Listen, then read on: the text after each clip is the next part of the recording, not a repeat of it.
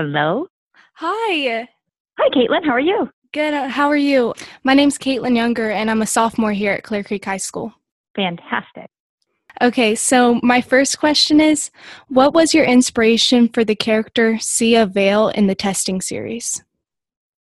The inspiration for the entire series came from my students. I also am a teacher, although I don't teach in a classroom. I teach in a music studio. I Oh, teach voice really? lessons. And my master's degree is in opera performance. My undergrad is in music theater, and I have been known to teach people to sing. So I work with a lot of students as they're going off to college, especially when they want to major in music and theater. So I work on their auditions and help them with their applications and the whole process, which always sounds kind of like a lame thing when like people are like, oh, it's so easy to be a theater or a music major. And it's really not. Mm-hmm. Not only do you have to get accepted with your grades to the school, but if you're applying to the program, you have to audition for the program and get in. And a lot of the top schools will sometimes have 800 people auditioning and they accept like 20. That's so interesting because I wasn't sure if writing was like your full-time job or a part-time hobby.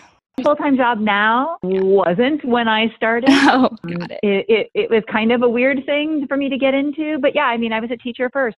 So, I mean, I was writing goofy, silly mysteries that were for adults, technically, I suppose, but they're totally wacky. Yeah. Totally not like my young adult books. And while I was teaching, I was working with students on their college auditions. And I had one student went to 11 college auditions that year. Oh, wow. And she had a total meltdown in April because she was starting to get yeses and nos. But there were only 3 schools she really wanted to go to. They were her top choices. She had heard no from one school, a wait list on another.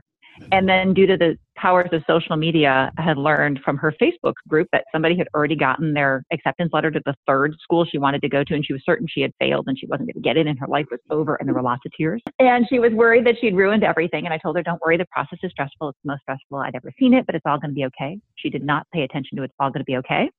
She freaked out again and was worried that if it was this stressful now, what was going to be like when other kids tried to get into college and how awful it was going to be. And I told her it could never get any worse.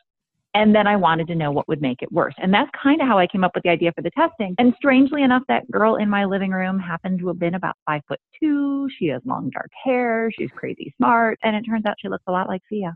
So many of my students, because there are very few people that I know that are students that are like, I'm going to go off and do something awful with my life. Like most people want to do something really good for the world and want to go out there and do something important. Sia just kind of represented all of them.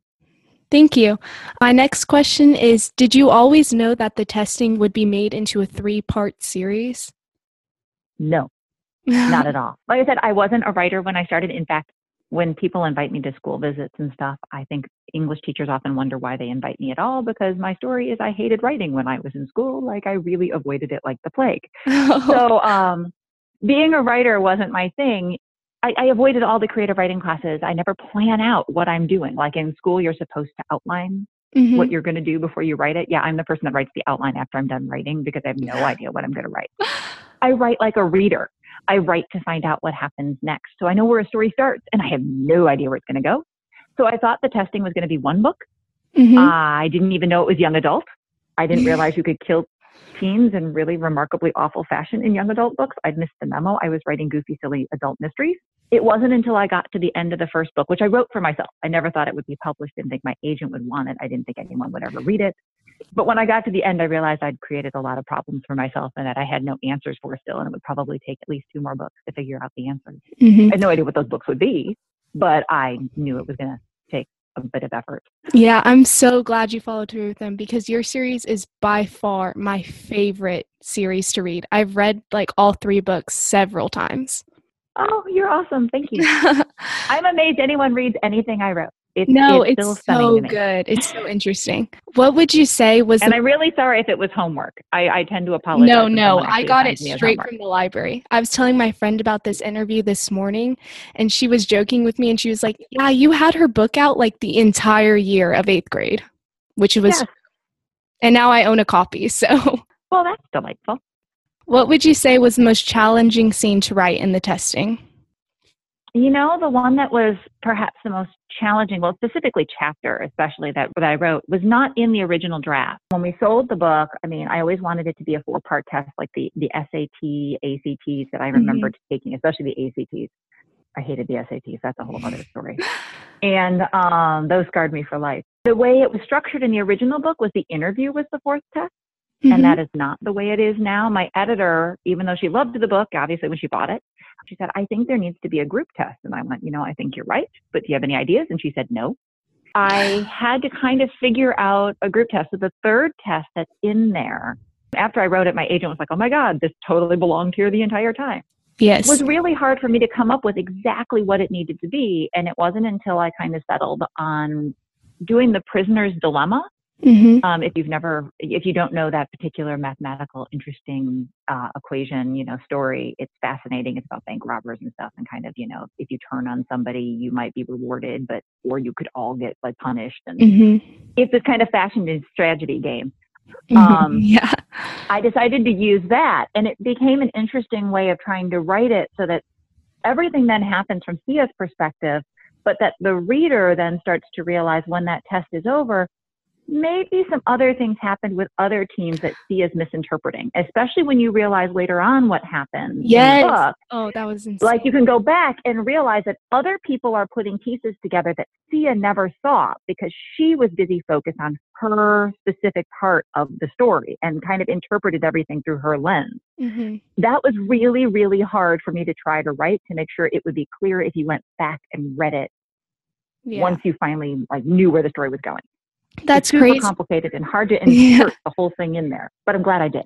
Yeah, that's crazy that it wasn't even a part of it at first, because that's one of the biggest parts of the book, in my opinion, where Sia really grows and realizes that she can depend on other people and that she shouldn't depend on certain people. I mean, I didn't start off as a writer. I started off as a theater girl. So I'm used to taking direction. I'm used to looking at a story and wondering what else you can do with it. A director will tell you, I really don't think that was a right choice on stage. You look like you're going to kill the guy. And you're like, oh, I thought I was looked like I was heartbroken. I was going to make the audience cry. So you get used to making other choices and trying new things. And my favorite part of writing is the revision stage. I love when I find editors who are like, why don't you try jumping off a cliff instead of, going across a meadow? And I'm like, sure, why not? Because I'm always curious where the story will go. And inserting that chapter in there really opened a lot of things up. It made a lot of things that happened in the fourth test feel much more important. We got characters named and we got to meet them a little bit more than we had before. It was kind of interesting. Yeah. I like that stuff. A graduation day in the series, the entire book got rewritten because I decided to take a left instead of a right during revision. Oh, that's insane. Different people lived and died. It's super fun. Okay. If one of your books was to be transferred to the movie screen, which book would you want to use? That's a tough choice. I have reasons for lots of them, only because in my adult mystery series, there's a circus camel that wears hats. I'd love to be a circus camel wrangler on set. It's more because I want to be with the camel. Yeah.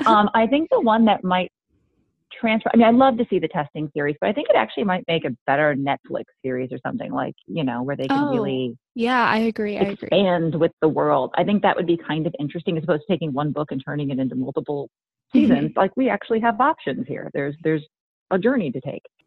I think a disaster movie, if nothing else, would be super fun to also be on set for and to kind of watch. Yeah. Although there is no role for me in that. I feel like there might be a role for me in a testing movie, but there is not a role for me in Time Bomb. So you would actually want to be a part of your movie, maybe even act in it? It's the only thing I've ever trained to do. That would actually I don't so perfect. I don't know if I would want to be part of the writing of it. I think that, because there's a lot of authors that are like, oh, I want to have script approval or things. I know that it's a completely different medium. What looks good on a screen isn't necessarily what works in a book. I think I would like them to hope that the emotional and the thought behind the intention behind the book would end up on the screen. But I think that sometimes it requires a different path to get there, because what's visual isn't what's in the book. What's in the book is you're in somebody's head. You can't really do that in a movie. So I don't know if I would want to be part of the screenwriting team or have real script approval, because I don't think in that way. I don't see things in that same visual way that screenwriters need to. But yeah, I totally think I should have lines, and I could totally die. I could be dead person number 3 from the left. I'd be great at it. Okay. Do you have any new work that you want to share with us? I do have something new. We just officially saw the cover for it today, which is kind of exciting. And it hasn't been announced yet, but Oh my gosh. I don't know when this podcast will be released. So by the time it's released, perhaps, when the announcement happens, there will be a big kind of call to arms for people as well. Okay. The book will be titled Verify. It is start of a new series. It'll come out in September. Okay. And it is about it's going to probably be for the fans of the testing series. It is not back in that world, obviously, but it is, I've been told, more like that series than the other things I have written. So like somewhat post-apocalyptic. It is not technically post-apocalyptic-ish. It might be considered dystopian without the apocalyptic part. Okay. But Verify takes place about 70 years in the future. And it is about a girl named Mary. She is 16 years old. She is a graphic artist, like her mother was. Mm-hmm. She thinks everything is great. She lives in Chicago. There is no crime. Everybody is happy. Mm-hmm. Everyone is delighted. Most things, there aren't real like paper books anymore. Like her graphic art is done on screens. They don't use paper as much. The one thing that she's trying to figure out is what happened to her mom. 6 months before, her mom died in a car accident. So she knows that. But her mom had been working on this series of paintings that she can't figure out what the final one is supposed to be. Her mother never finished it. So she's determined to finish the painting that her mother was working on. But when trying to figure out what the inspiration for it was, someone hands her a piece of paper, which is kind of weird, which she's never read before. It's a word she's never seen. And when she tries to do an online search for it, it sends up all sorts of alarms and calls the police. The word is verify. Ooh. And she realized she's living in a world where people have systematically taken away the words that we know, and with them the ideas behind those words. So nobody knows how to verify a fact anymore. They just believe what they're told. And she finds there's an entire world that she's never known, and an entire group of people that are trying to save the history that has been rewritten and trying to restore truth to a world that thinks they already know what the truth is. I'll be looking forward to that one, and I'm sure others will as well. Okay. But there will be a big cover reveal at some point. So at this point, if someone has listened to the podcast and the cover has been revealed, you can always go to my website. There will be a sign up for people to be part of our Words Have Power, underground movement. And there's a sign up, and there'll be free swag and everything that you can do that we can send you. Great. Thank you. Okay. So This is the last question. Are there any questions that you wished I asked you?